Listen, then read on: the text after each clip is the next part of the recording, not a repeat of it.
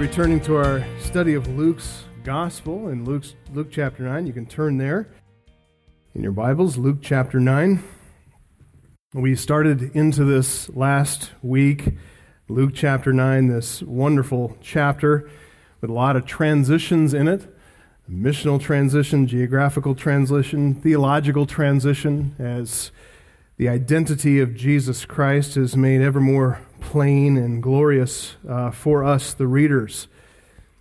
As we saw last week, Jesus is sending out the apostles on their first mission. He has called them and equipped them and commissioned them, and that's what we studied last week in the first couple of verses. And just prior to sending them out on their mission, he's going to give them some important instruction. That's what we're going to study today. What he told them then, with specific instructions about that particular mission, provides us with some principles for our instruction today that we can live by. Take a look at Luke 9, and we will read those first 6 verses there, Luke chapter 9. Jesus called the 12 together and gave them power and authority over all demons and to cure diseases. And he sent them out to proclaim the kingdom of God and to heal. And he said to them, "Take nothing for your journey, no staff, nor bag, nor bread, nor money, and do not have 2 tunics. In whatever house you enter, stay there, and from there depart. And wherever they do not receive you, when you leave that town, shake off the dust from your feet as a testimony against them."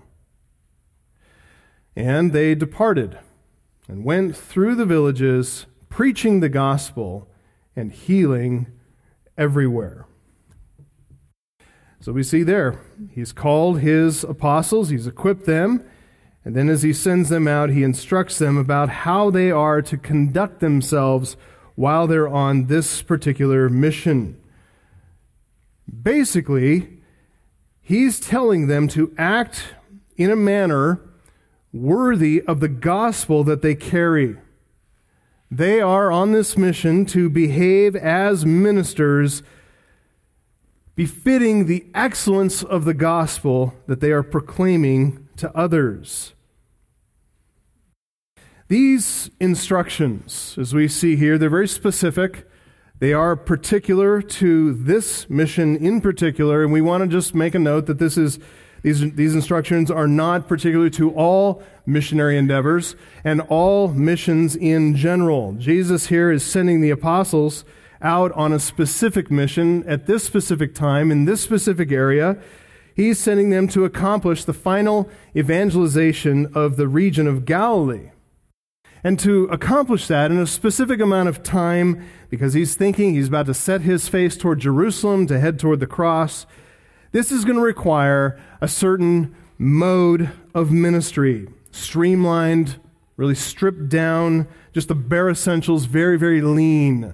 That's not to set the pattern for all missions for all time. This is specific. So you just need to remember that from the start. These instructions, they do not set the pattern for all mission work, all evangelism for all time.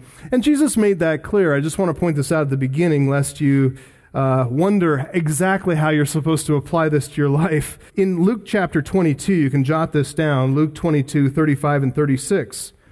Jesus there told his disciples just prior to his crucifixion, he said, "When I sent you out with no money bag or knapsack or sandals," he's referring to this instruction here. He says, "When I sent you out with the bare essentials," he says, "did you lack anything?" And they said, "Nothing." And he said to them, "But now," basically the circumstances have changed. "But now let the one who has a money bag take it, and likewise a knapsack. Let the one who has no sword sell his cloak and buy one." Different set of circumstances. Situation dictates, doesn't it? Changing circumstances mean changing specifics, but get this, the same principles govern both sets of instructions. That's really what we want to see here, is to boil this down to the principle level to see how we apply this for our own lives. Because what undergirds all these specific instructions are really a set of principles that inform all gospel outreach, all evangelistic efforts, all missionary efforts. In fact, the principles that we find here in Jesus' instructions to his apostles, they really do inform the way we live the entire Christian life. Every single day we get up, these are the principles that we put into practice. And if we live by the set of principles we find here, as Jesus did, following his example, we're going to find great joy. We're going to bear much fruit in and through and for the kingdom of God. So we might call Jesus' instructions here to these apostles the apostolic way of conducting outreach. It's the apostolic way of evangelism and missions. And really, we just boil it down to the apostolic way of living life. This is how we live the Christian life.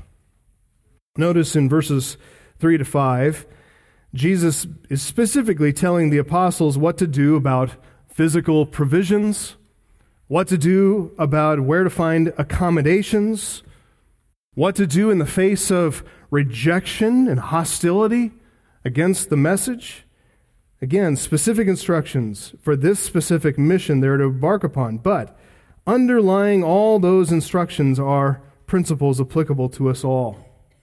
And by these principles, we live in the world. By these principles, we evangelize in our own spheres of influence.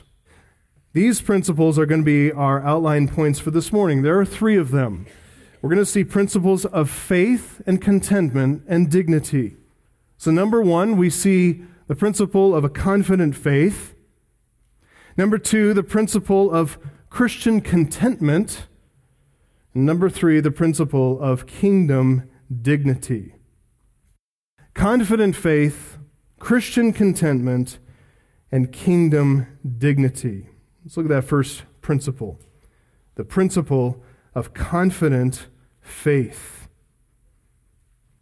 That's the principle we find at the heart of the first set of instructions there in verse 3. Jesus said to them, "Take nothing for your journey, no staff, nor bag, nor bread, nor money, and do not have 2 tunics." Let's think about that. They're going to be walking all over the region of Galilee.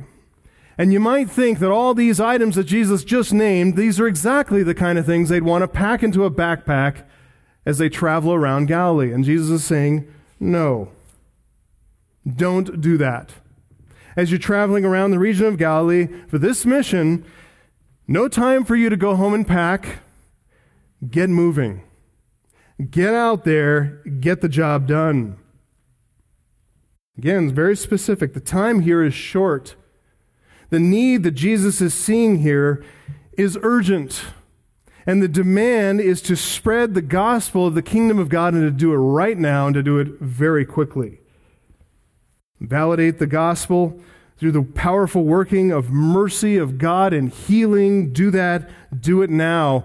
Go out and get it done. So, take nothing for your journey. That's the general admonition. Take nothing for your journey. Get going. And we can see from verse 6, that's exactly what the apostles did. They obeyed him and left immediately, taking nothing for the journey. How did they do that? How did they go with nothing with them? All the things that you would think that they'd want to take, how did they just abandon all that and go?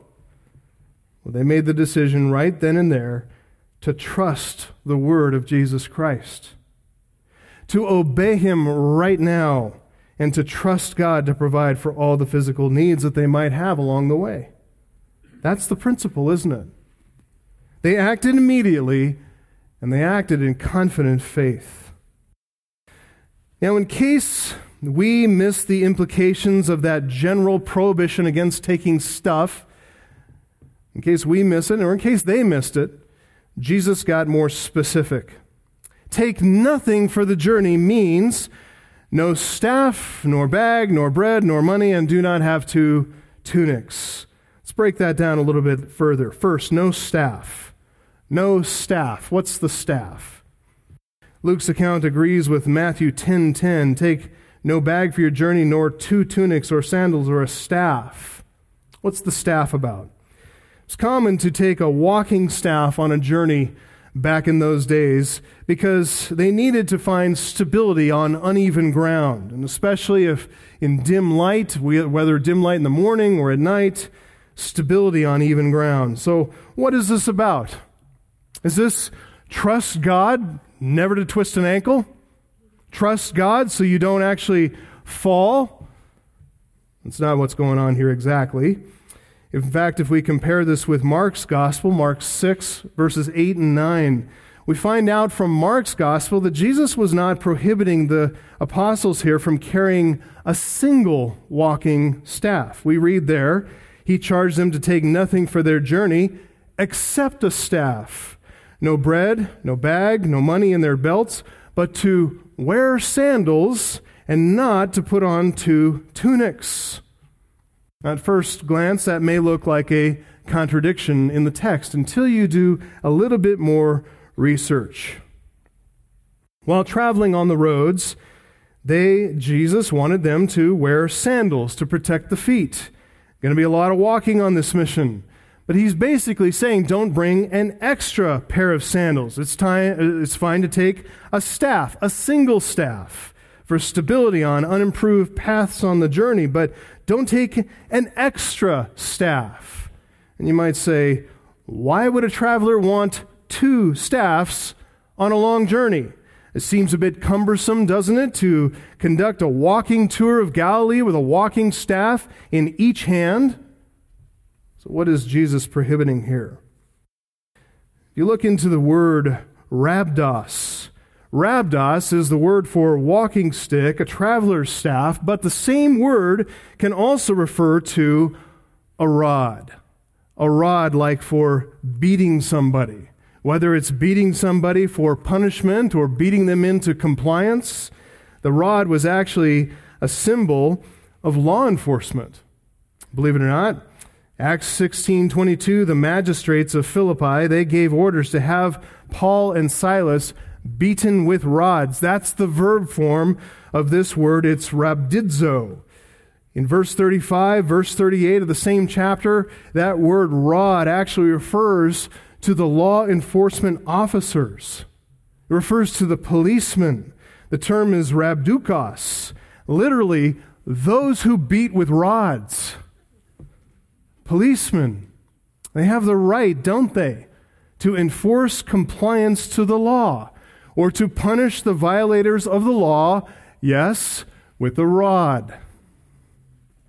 Paul refers to the rod in this way when rebuking the Corinthian church. He kind of flexes his apostolic authority there in 1 Corinthians 4:21. He says, "What do you want, Corinthian church?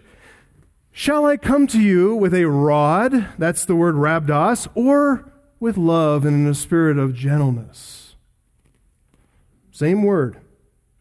Same word used of Jesus as well. When he's going to come in the end times and he's going to rule, here's the word, rhabdos, with a rod of iron. 3 times in the book of Revelation. Revelation 2:27, Revelation 12:5, Revelation 19:15. A rod of iron. He is going to enforce compliance with a rod of iron. He's going to discipline those who disobey, and he's going to keep people who maybe otherwise wouldn't obey, keep them compliant just with the threat of this rhabdos. That's what Jesus is prohibiting here. This second rod, Jesus prohibited his apostles from taking with them on their mission. It was not an extra walking stick, but it was a rod for their protection. It was a means of defending themselves. You need to understand that travel in the ancient world was hazardous for many, many reasons, but chief among them was an encounter with thieves and robbers. They could be violent, absolutely ruthless.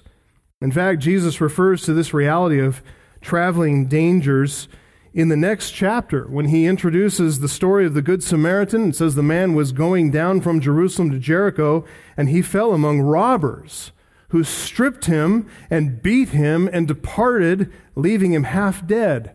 Everybody knew what Jesus was talking about. In fact, we have a term today, I don't hear it used much anymore, but we have the term highwayman. You ever heard that term? Highwaymen refer to a thief who robbed travelers on the highway, holding them at gunpoint, robbing them. People need protection when traveling dangerous, unfamiliar roads from bad guys. Here in Luke 9:3, Jesus is prohibiting his disciples, his apostles here, from arming themselves. He's prohibiting them here from taking along with them a means of self-protection. So in modern terms, Jesus is saying, leave the handgun at home. Don't go packing. Don't go packing heat. Don't go back and get your gun. No need for a gun on this mission. This calls for trust, doesn't it? This calls for trust in divine protection. That God is a shield for all those who take refuge in him, Psalm 18:30. This is the principle of a confident faith. Psalm 62, verse 8, trust him at all times, O people. God is a refuge for us.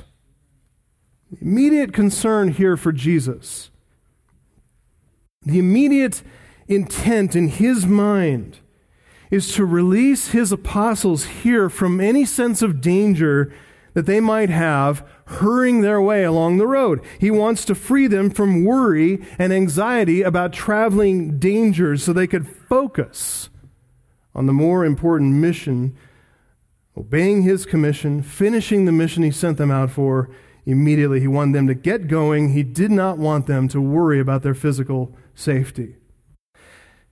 Now, just as a footnote, is this a pacifist proof text?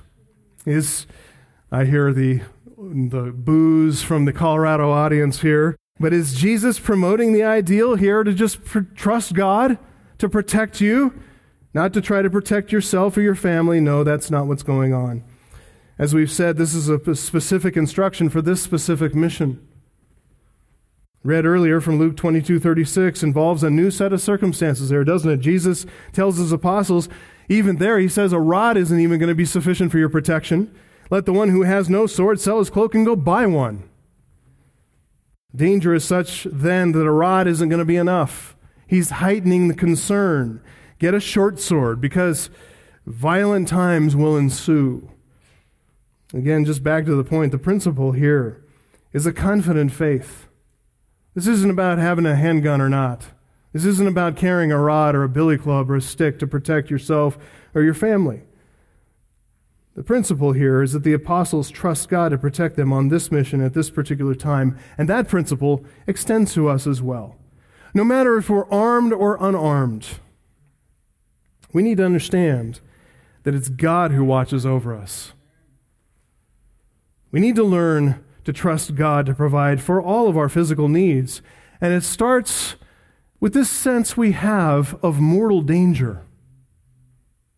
Will God preserve your life? Will he take care of you? Absolutely, he will. If we recognize that our protection is in God's hands and not ours, then our minds are going to also, like these apostles on this mission, our minds also are going to be free from worry, free from anxiety. If we're not preoccupied with fear for our physical safety, with our need to be protected from mortal danger, because we know that God is in sovereign control, you know what? We're going to rest in him. We're going to focus our attention on doing his will. We know that God will care for our safety, for the protection of our family. I know some people that spend a lot of time, a lot of money, a lot of attention, not only getting themselves armed, but getting themselves trained, physically prepared, trying to protect and mitigate against any kind of physical threat. I sometimes wonder if it's not just that they're in love with guns and all that kind of stuff, but it's actually that they are fearful people inside. That they're actually quite insecure. That they so distrust God that they got to arm themselves to the teeth and make sure that they've got every training and every kind of Krav Maga and every kind of karate and kung fu and everything else, every other Asian form of martial arts, so they can make sure that anybody who attacks them, they can just put them down. And sometimes I wonder if those people are some of the most scared people in the world. I'm concerned for them. Because I see in that, in some cases I see in that, people who really don't trust in the sovereignty of God. People who really don't know that God is their refuge and their strength, a very present help in times of trouble. Beloved, as Christians, we need to live trusting that God will take care of our lives. Second, let's lump the next few items together here in the list. Jesus said in Luke 9:3, no bag, nor bread, nor money. If the staff here, the rod, is a picture of physical protection, the bag, the bread, and the money refer to the means of physical provision. The bag here is the pera. It's a small leather bag with a strap that they would wear around their their torso. Travelers used to carry that pera with them to hold food, money, personal effects, other provisions. We might call it maybe like a knapsack or a fanny pack or something like that, even a small backpack. That might be the image that we have. And Jesus said here, basically, don't bring one, because I don't want you to go home and pack. I don't want you to carry supplies. I want you to get going. Leave the backpack at home and go. Some commentators see here this prohibition against carrying that pera as Jesus distinguishing the apostles as different from the itinerant mendicant preachers who used to wander around in the first century, actually used to wander around for many centuries. Mendicant is a word that means beggar. There were plenty of these homeless beggar philosophers who used to wander the countryside, preaching their ancient doctrines of all these worldly principles to these hapless villagers who thought they were getting something sophisticated and really, really important from these philosophers. And in exchange for this worldly wisdom, the beggars wanted money. So they would take money. They carried bags with them, the pera, and they hoped to fill those bags with silver and gold. Jesus instructed the apostles over in the parallel account in Matthew 10, 8, and 9. He said, listen, you received without paying. Jesus said, basically, I gave you everything for nothing. And everything I gave you didn't cost you anything, but it did cost me everything. You received without paying, so give without pay. Don't charge for the gospel. He says, acquire no gold or silver or copper for your belts. Preaching the gospel is not in any way whatsoever about making money. The ministry is not a profession. Preaching the gospel is not a career path. It's not one of many honest ways to make a living. There's a word for those kinds of people who think that way. It's the word hirelings. They preach for money. They do what they do because they're trying to get a paycheck. That's why they're so concerned about never offending anybody, never speaking the truth boldly, never exhorting people to obey Christ. They're hirelings. Jesus said, you're not to be like that. There should be no strings attached to your ministry. You preach the truth, you preach it boldly, you preach exactly what I tell you to preach.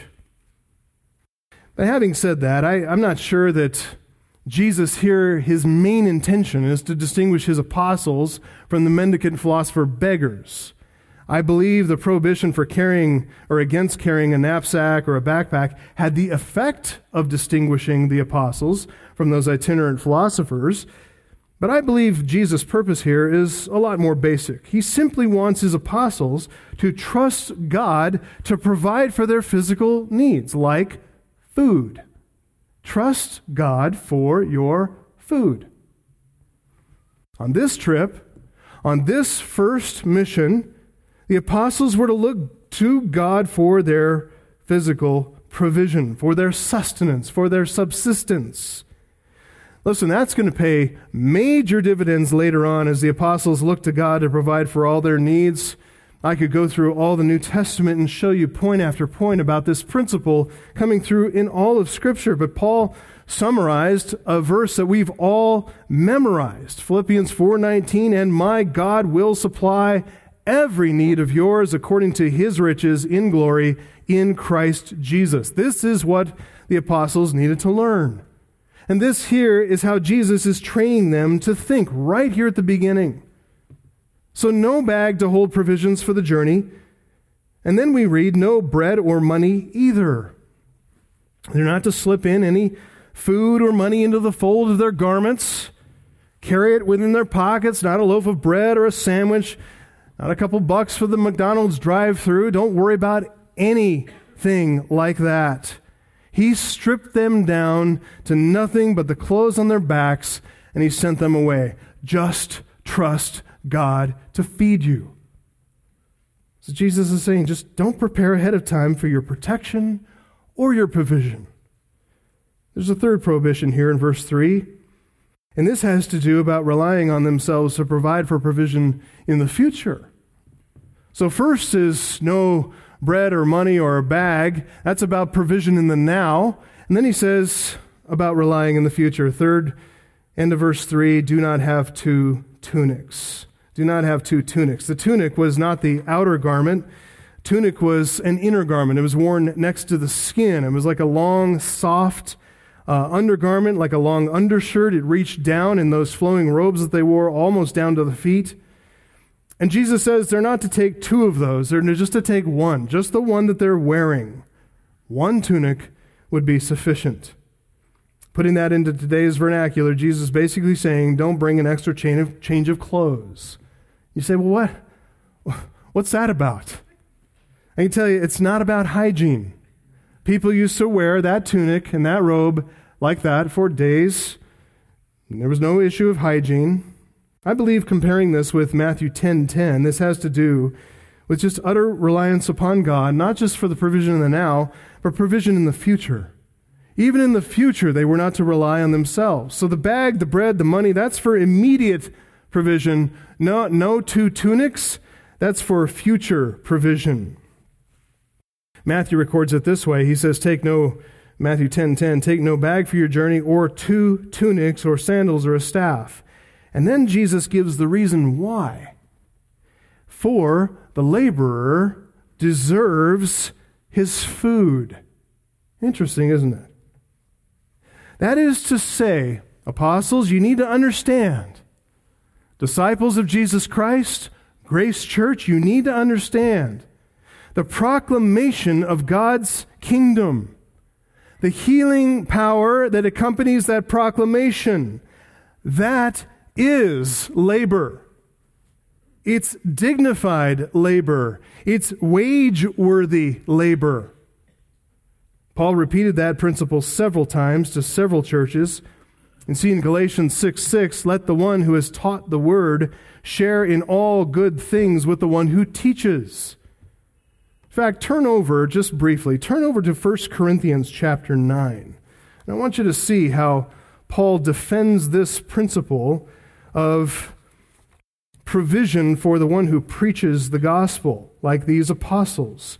And you're wondering, okay, what does this have to do with two tunics? I'm getting there. Just be patient. But notice in 1 Corinthians 9, Paul wants the Corinthians to see how he did not seek financial support from them, from their own church, when he first preached the gospel to them. And rather, 2 Corinthians 11:8, he says, listen, when I first came to you, Corinthians, when I first came to your church, you know what I did? How I was provided for? I robbed other churches by accepting support from them in order to serve you. And still, Paul defended the legitimacy of his right to support for preaching the gospel. Look at 1 Corinthians 9:3 and following. This is my defense to those who would examine me. Do we not have the right to eat and drink? Do we not have the right to take along a believing wife, as do the other apostles and the brothers of the Lord and Cephas? Or is it only Barnabas and I who have no right to refrain from working for a living? Who serves as a soldier at his own expense? Who plants a vineyard without eating any of its fruit? Who tends a flock without getting some of the milk? Do I say these things on human authority? Does not the law say the same? For it is written in the law of Moses, you shall not muzzle an ox when it treads out the grain. Is it for oxen that God is concerned? Does he not speak entirely for our sake? It was written for our sake, because the plowman should plow in hope that the thresher thresh in hope of sharing the crop. If we have sown spiritual things among you, is it too much if we reap material things from you? Paul extended that principle of pastoral support, or all the way into the pastors and teachers who rule and exercise authority and teach and preach in the church. He tells Timothy, 1 Timothy 5:18, the scripture says, "You shall not muzzle an ox when it treads out the grain," repetition of what's in Deuteronomy. And he says, "The laborer deserves his wages." Now go back to Luke chapter 9. Let's see how this connects. Jesus is sending the apostles out into the region of Galilee with nothing but the clothes on their backs. He did not want them, when they went to another town, he didn't want them to rely on any other labor in this mission. He didn't want them to even rely on the work that they could do with their own hands. Paul, for a time, even augmented the support that he received from other churches as he's preaching and teaching with his tent-making profession, his tent-making trade. You remember that? Jesus says here, I don't want you to even do that. I don't want you to spend any time trying to provide with your own hands for your own needs. You're not going to need 2 tunics, one for working in the field as a day laborer, which is going to get soiled, and another for doing kingdom work, for being in homes and teaching and preaching and healing. He did not want them to get distracted with any need to support themselves for their physical provision. He wanted focus. You're not to stay in one place and provide for your own practical needs as a day laborer. That's going to require more time, and it's going to require more than one change of tunics. One for working in the field, one for preaching and healing. Jesus said, your labor is true labor. Your work is legitimate work. And providing for your labor and your work is one of those duties that those who are benefited, they're going to do for you.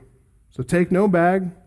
Don't take 2 tunics or extra sandals or an extra staff, for, Matthew 10:10, the laborer deserves his food. Again, the apostles had to trust that. They had to put their faith in Jesus' words. They had to rely on his instructions. They needed to look to God in a very acute, practical, and immediate way to provide for their physical safety, to provide for their daily provision, their daily bread, not only for today, but also for tomorrow. They're going to learn what it means. They're going to learn for themselves. Deuteronomy 8:3, that man does not live by bread alone, but he lives by every word that comes from the mouth of the Lord. If you look ahead in your text, you're going to find that he teaches that yet again as he feeds the 5,000 with his power, with his word. Principle of faith the apostles were to live by on this first mission is going to force them to look to God to provide, to take care of their physical safety, to take care of today's provision, to take care of tomorrow's provision. Beloved, are these principles that we need to put into practice as well? Trust God to provide for our needs?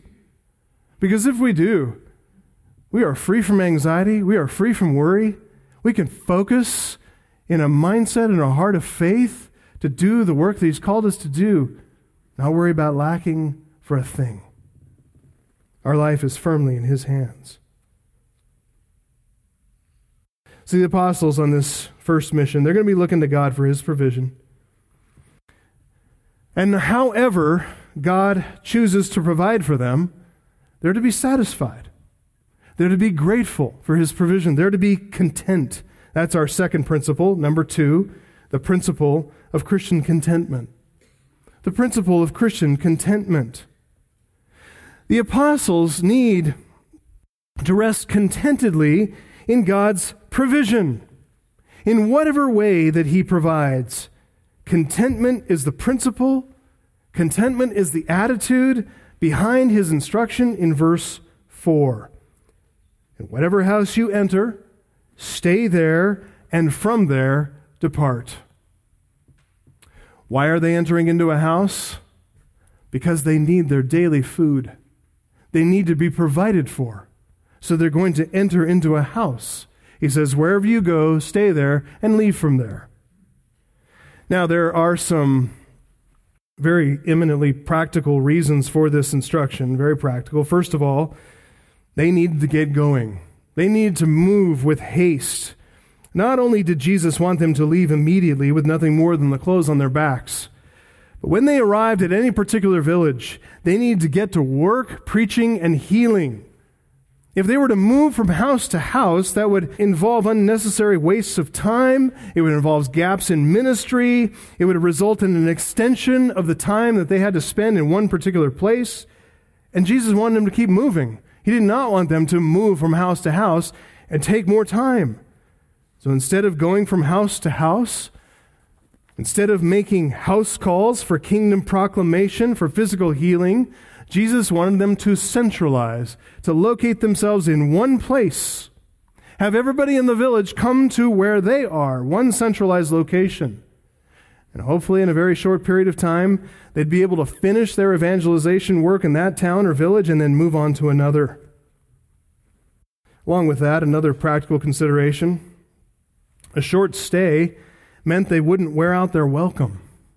It's very important, if you're a guest in somebody else's house, to understand what it takes to host, to be a respectful, polite guest. So by hurrying along, the apostles are not going to burden their host home with too long or too extended of a stay.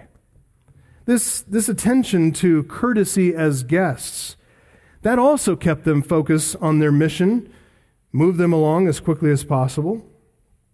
Another practical consideration, by staying put, that would help them to avoid any rivalry among neighbors, some kind of one-upmanship among neighbors, showing hospitality in that world. Believe it or not, in the ancient world, hospitality was something that people took pride in, took a great joy in. When they saw somebody who was lacking, they would run to that person and want to show them hospitality. It's something that, boy, I think the Western world could learn from the Eastern world, don't you think? Prevented the apostles from creating any kind of rivalry of hospitality among neighbors, any kind of dissension among the villagers. They just went to one place, stayed there. That person provided hospitality. And honestly, it was a great honor for whoever showed hospitality to the Lord and to His people. It was a great honor for them to host them. I know that we've had conference speakers here before, and those who host those conference speakers, they enjoy the hospitality of serving those people who come here to serve us and minister to us the Word of God. And every time I've talked to people who host, they say, you know what? The hosting was nothing. The joy, the benefit that we received from hosting those people and having the kind of conversations at night around the table, I mean, I would have paid anything for that. It's something we need to understand, don't we?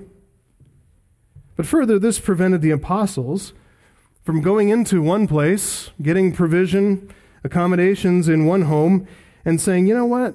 I actually think I like Mr. Smith's house over there. So I'm going to go they get a softer bed. I like, the omelets that they serve in the morning. It prevented them from kind of seeking better accommodations, right? So it helped them with their own heart. After entering into a village, these apostles had to make a decision about where to stay. After they made that decision, they need to stay put. They needed to accept with gratitude, with joy, whatever level of hospitality that home could provide for them. They need to receive that hospitality as a gift from God. They need to be grateful and content with His provision for them. Matthew's record is a little bit more expansive on this point. We find out that when they made a decision about what home that would host them, they didn't flip any kind of a coin or anything like that. Some investigation went into deciding which house to enter. It says, Matthew 10, 11 to 12, whatever town or village you enter, Jesus says, find out who is worthy in it and stay there until you depart. As you enter the house, greet it, and if the house is worthy, let your peace come upon it. Interesting, isn't it, that word, that concern for worthiness? Is the house worthy? Is this house worthy not of me as an apostle, but of this treasure that I bring? Are they worthy of hosting kingdom treasure inside the walls? Listen, that might be said in another way. Don't lay hands on someone too quickly. Don't affirm a house too quickly. But you want to do some investigation and see, does this house qualify? Is it worthy? That's what we saw back in Luke 7, 4 to 5, as the synagogue rulers commended the centurion to Jesus. They said to Jesus, listen, he's got a need, and he is worthy for you to do this for him, for he loves our nation. He's the one who built us our synagogue. In other words, all the elders knew this man, this centurion, is noble. He's sober-minded about spiritual things. He's dignified. He has a spiritual interest. He is worthy. It's those who seemed most likely to the apostles that they would receive the gospel for the excellence and worth that it had, seeing them as spiritually serious, seeing them as God-fearing people. The apostles were to seek room and board with those kinds of people, and not with just any people. In fact, they were to prefer those kinds of people, worthy people, over wealthy people. It's interesting, isn't it? God's way of providing for needs. Not only in this case, but in many cases, God likes to provide through the support of not just anybody, but like-minded friends. I heard John Piper say one time that if someone told him that they had won the lottery and they're going to take half the proceeds from the lottery and give it to Bethlehem Baptist Church, John Piper said, I'd refuse it. He's concerned about the source of support. I like that. God wants to connect like-minded gospel preachers with like-minded gospel supporters. That's his way. He wants to connect people of like mind and like mission. He wants to join them together in relationship, in the mutuality of joyful partnership in the gospel. He wants to create an interdependency as fellow partners in gospel work. Many stay and work and provide and support. Some go. Galatians 6:6 again, let the one who's taught the word share all good things with the one who teaches. God unites those who share spiritual provision with those who share physical provision and vice versa. Why? So that there may be a mutuality of provision and edification and appreciation and affection and joy and partnership.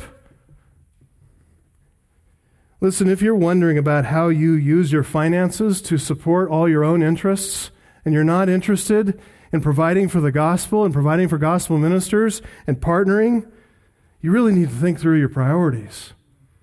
I don't say that as a stinging rebuke. I just say, don't be satisfied with small things, petty trivialities, things that are going to burn in the end. Man, give yourself to gospel work, gospel provision, gospel support, gospel preaching. Give yourself to it. Take joy, take pleasure. This is what God does. He brings the church together that we can together be on this mission. So exciting, so joyful. When Jesus sent out and instructed his 72 disciples in the next chapter of Luke, you can look at there, Luke 10:5. He said the same thing to them. All this based on a principle of Christian contentment. Notice Luke 10:5-8. Luke 10:5, whatever house you enter, first say, peace be to this house. And if a son of peace is there, your peace will rest upon him. But if not, it will return to you. Remain in the same house, eating and drinking what they provide, for the laborer deserves his wages. There it is again. Don't go from house to house. Whenever you enter a town and they receive you, eat what is set before you. That's the idea. Be content with their provision. Whatever house you enter, stay there. Eat and drink whatever they set in front of you, even if it's Brussels sprouts. Even if it's that. Enjoy it. It will make you mighty. And God will give you the grace to swallow every bite. Don't go from house to house. Don't look for better accommodations. Stay there. Be content. Stay there until you're finished proclaiming the kingdom, healing in that village, and from that location, depart. Paul told the same thing to Timothy. 1 Timothy 6:6-11. He's laying the foundation here for his 12 apostles, but Paul told Timothy in 1 Timothy 6, he said, there is great gain in godliness with contentment. For we brought nothing into the world, we can take nothing out of the world. But if we have food and clothing, with these we will be content. But those who desire to be rich fall into temptation, into a snare, into many senseless and harmful desires that plunge people into ruin and destruction. For the love of money is a root of all kinds of evils. It's through this craving that some have wandered away from the faith, pierced themselves with many pangs. Don't love money. Be content. Be content with what God provides. J.C. Ryle said this principle of contentment guards against worldliness and living a life of luxury. He says this, it would have been good for the world and for the church if this warning from Jesus had been carefully heeded. Christianity has been harmed more by its own teachers than by anyone else. Its teachers have erred so much and so often have lived lives of worldliness and luxury. The preacher whose desires are set on money and clothes and eating and seeking pleasure has clearly mistaken his vocation. He has forgotten his master's instructions. He is not an apostolic man. End quote. Beloved, I want to be an apostolic man. We want to be apostolic people. Darrell Bach put it this way. He said the disciples' form of ministry stands in contrast to other peddlers of religion and philosophy. And then this. Modesty is the rule. Ministry is the focus. That is good. That bears repeating. Modesty is the rule. Ministry is the focus. We'll be able to live that out if we live by this principle of Christian contentment. This is the apostolic way. This is the manner of all of our evangelism, all of our missions. It's the way we extend the gospel. It is the way we live our lives. We go in the principle of confident faith. We go in the principle of Christian contentment. Finally, a third principle for this morning, the principle of kingdom dignity. The principle of kingdom dignity. Beloved, when you face rejection for the sake of the gospel, whether it's for the actual gospel that you preach and share with others, or whether it's for the life that you live as a testimony to that gospel, the decisions you make or refuse, the things you refuse to do for the sake of the gospel, and you're rejected and scorned and hated, don't cower before gospel rejection. Ever. Walk in a manner worthy of the gospel that we carry.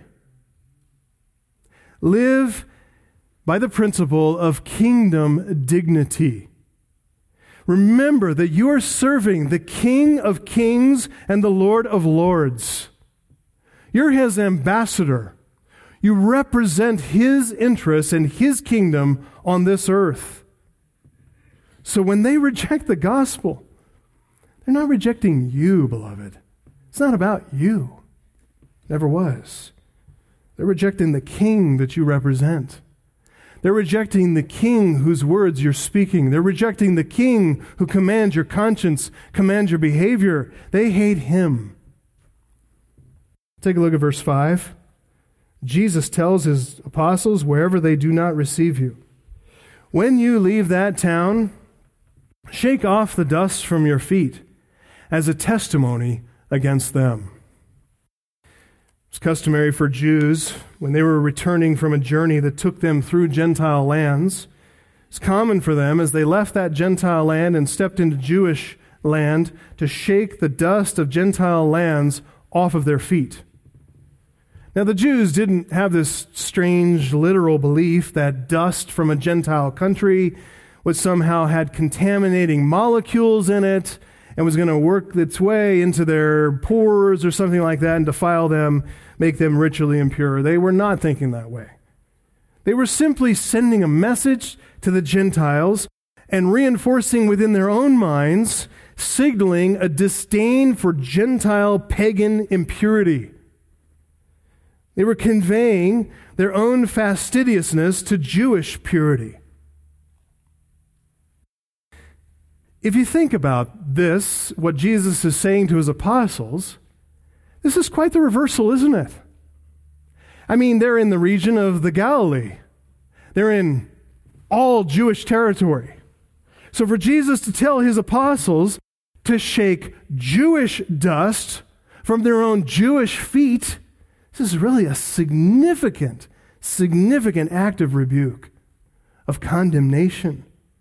This is a pronouncement of very serious judgment upon any city, any village, any people that rejects the message. They're basically saying, listen, by rejecting the proclamation of the kingdom, by rejecting the power of kingdom healing, you're in the same defiled condition as pagan Gentiles, the ones that you recognize as defiled.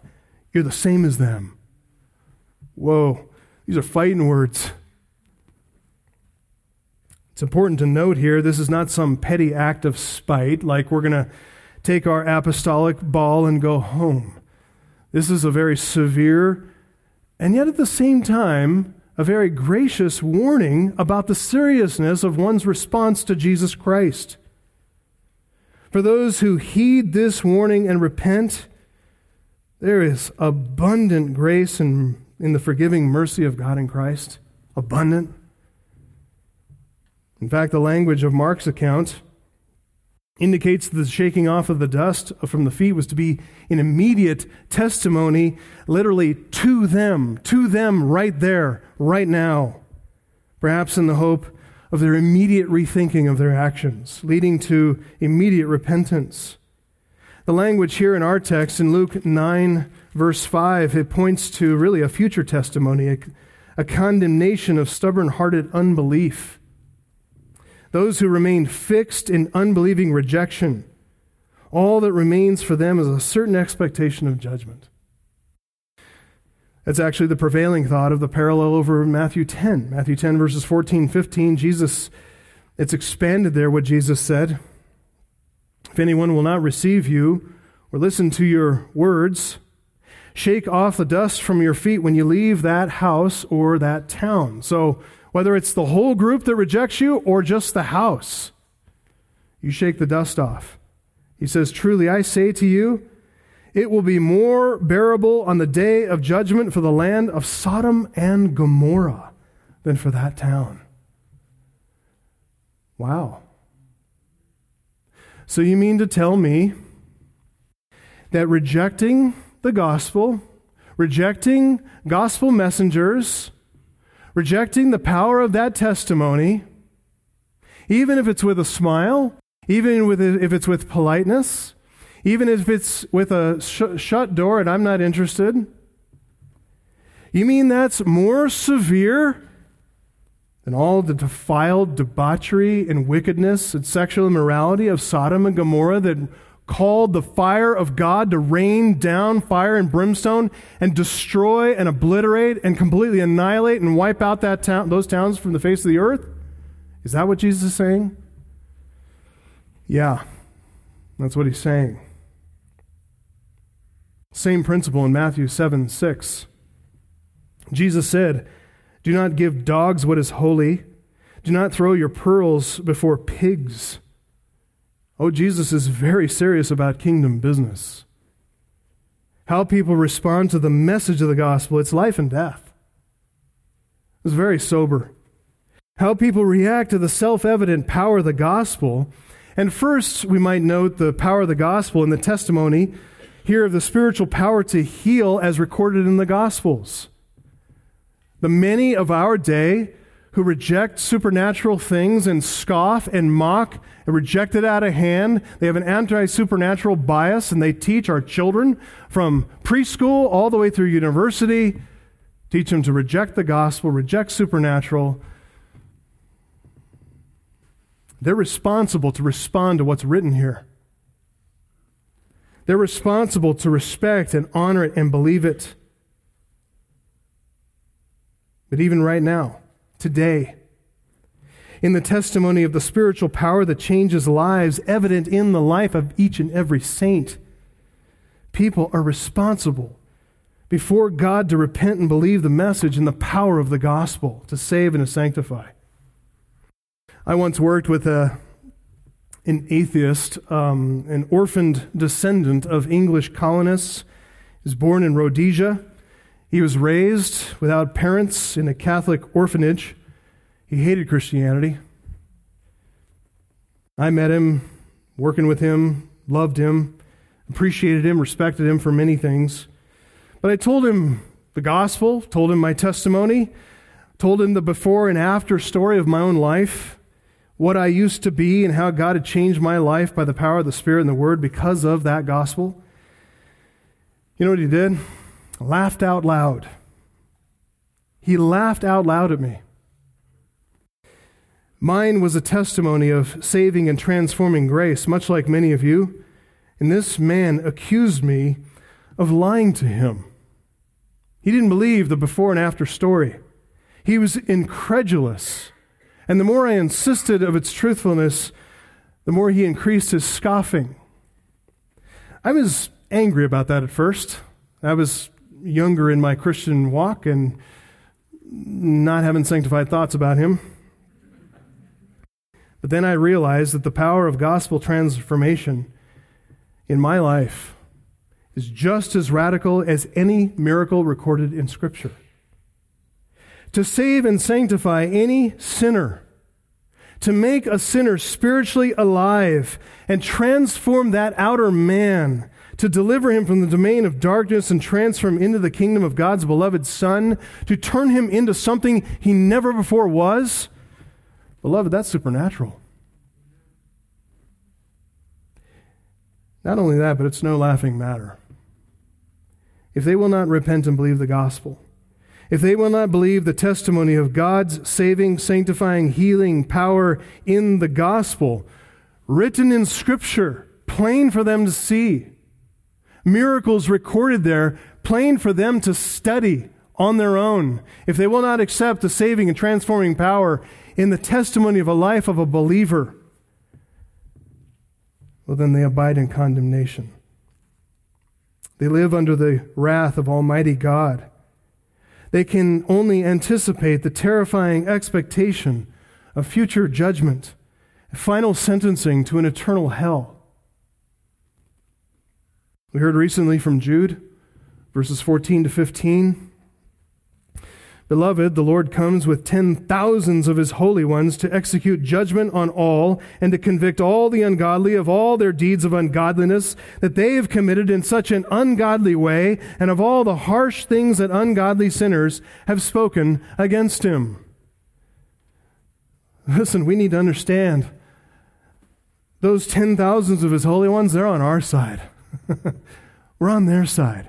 We're so grateful that when they come to visit judgment upon the earth, that we're not swept away in it.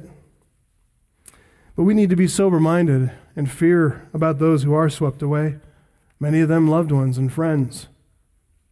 Listen, we are ambassadors of the kingdom of God, and that means we're to act like ambassadors of the kingdom of God. We are not embarrassed when ungodly sinners speak against the king of our kingdom. Not that. And we're not embarrassed. We're not ashamed. We're indignant. We're jealous for God's glory. And we shudder, and we wince, and we grieve, and we sorrow over the fate of anybody who would mock our Savior and our Lord and our King, because we know what they don't know. They don't know what they're talking about. But we're never ashamed. Not only that, but as ambassadors, we're dignified in the way we live and the way we speak. We know the infinite value of the treasure that we carry with us. So, beloved, when people reject the gospel, when they spurn the gospel, when they turn to scorning and mocking and expressing disdain, we don't stick around and beg them to accept us. Beg them to accept Jesus. We don't beg and plead and grovel. That is not becoming and befitting of gospel ambassadors. We do not give what is holy to dogs. We do not cast our pearls before swine.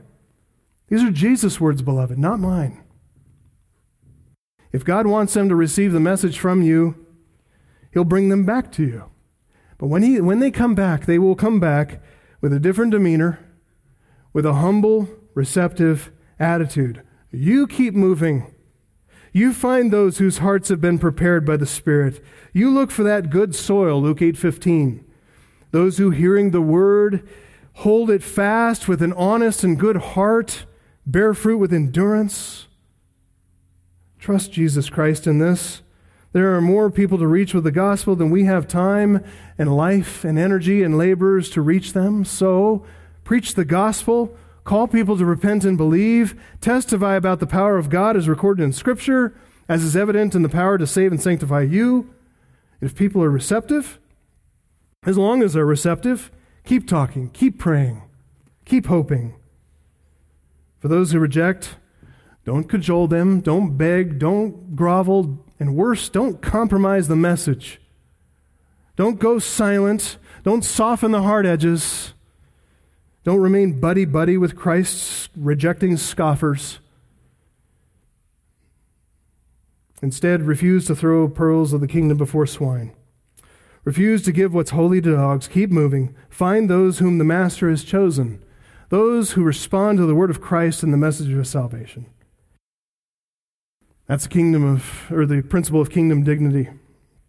We're going to walk and speak and live in a manner worthy of the gospel that we carry. We're ambassadors of the mighty King. We carry the King's message. We're on the King's mission.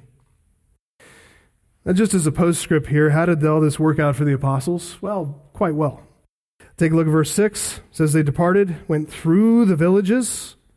Following Jesus' instructions, they stayed light on their feet. They moved quickly from village to village. They worked their way efficiently through the remainder of Galilee. They departed, went through the villages, preaching the gospel, healing everywhere. That last word, everywhere, means they radiated out in all directions of the compass. Mark 6:7 tells us that Jesus sent them out 2 by 2, which I think is a very, very wise principle for support, for accountability, for encouragement. They went out 2 by 2, 6 different directions through all the villages, and they covered the rest of the region of Galilee. That tells us about the fast geographical spread of the message. It tells us about their success. In Mark's parallel account, Mark 6:12 and 13, he highlights the success of the preaching and the healing ministry. He says they went out, proclaimed that people should repent. I love that expansion. They went out, proclaimed not just the kingdom of God, but that they should repent. They cast out many demons. They anointed with oil many who were sick, and they healed them. Matthew adds something of the comprehensive nature of the power and authority that Jesus gave them. In Matthew 10, verse 8, their power included the ability to raise the dead, cleanse lepers. Listen, these men were effective. The same unstoppable power Christ had, it flowed through them. When they did God's will, God's way, God gave them success. They obeyed the commission. They did what Christ commanded. And they accomplished his commission, doing it exactly the way he told them in the manner that he commanded them to do it. Their actions are the outworking of all these principles of Christian faith, confident faith, Christian contentment, and kingdom dignity. Beloved, that's the way we live today. And if we live that way, and according to those principles, we're going to find God gives us great success. Let's pray for that now. Our God and our Father, thank you for our Savior and Lord, the Lord Jesus Christ. Thank you for what he taught. Thank you for the principles that are resident here in these instructions. Thank you for giving us the faith to believe. Thank you for making us confident in it. And we pray that you would help us with our sometimes weak faith, inconsistent faith. We pray that you'd strengthen it. Make it always confident, consistent, always trusting you to provide for us, protect us. Pray that for in whatever way you provide for us and protect us, that we would be content in that we'd understand that you providing us with food and clothing, shelter. These are our basic needs. If we have those, we're content with joy, with gratitude. We're not always striving and reaching, selfishly ambitious for wearing ourselves out for something as fleeting and small and petty as money. Help us to invest the money that you do send our way. Let us be channels, conduits of those finances to kingdom work. Help us to be content with what you've provided for us. And as we go out, as we live, as we support gospel preaching, as we go out and share the message of the gospel and testify to your power to save and sanctify us, we pray that you would help us to walk and speak and live in dignity. A dignity that befits the message that we preach. Help us to walk in a way that brings pleasure to you. We love you. We thank you for the gospel that saved us and the gospel that we bear and we bring, that we share with others. And we thank you for the partnership that we have in our church to do this together. Help us to enjoy the week ahead of us and finding opportunities and open doors for the gospel. Help us to speak boldly as we ought to speak. In Jesus' name.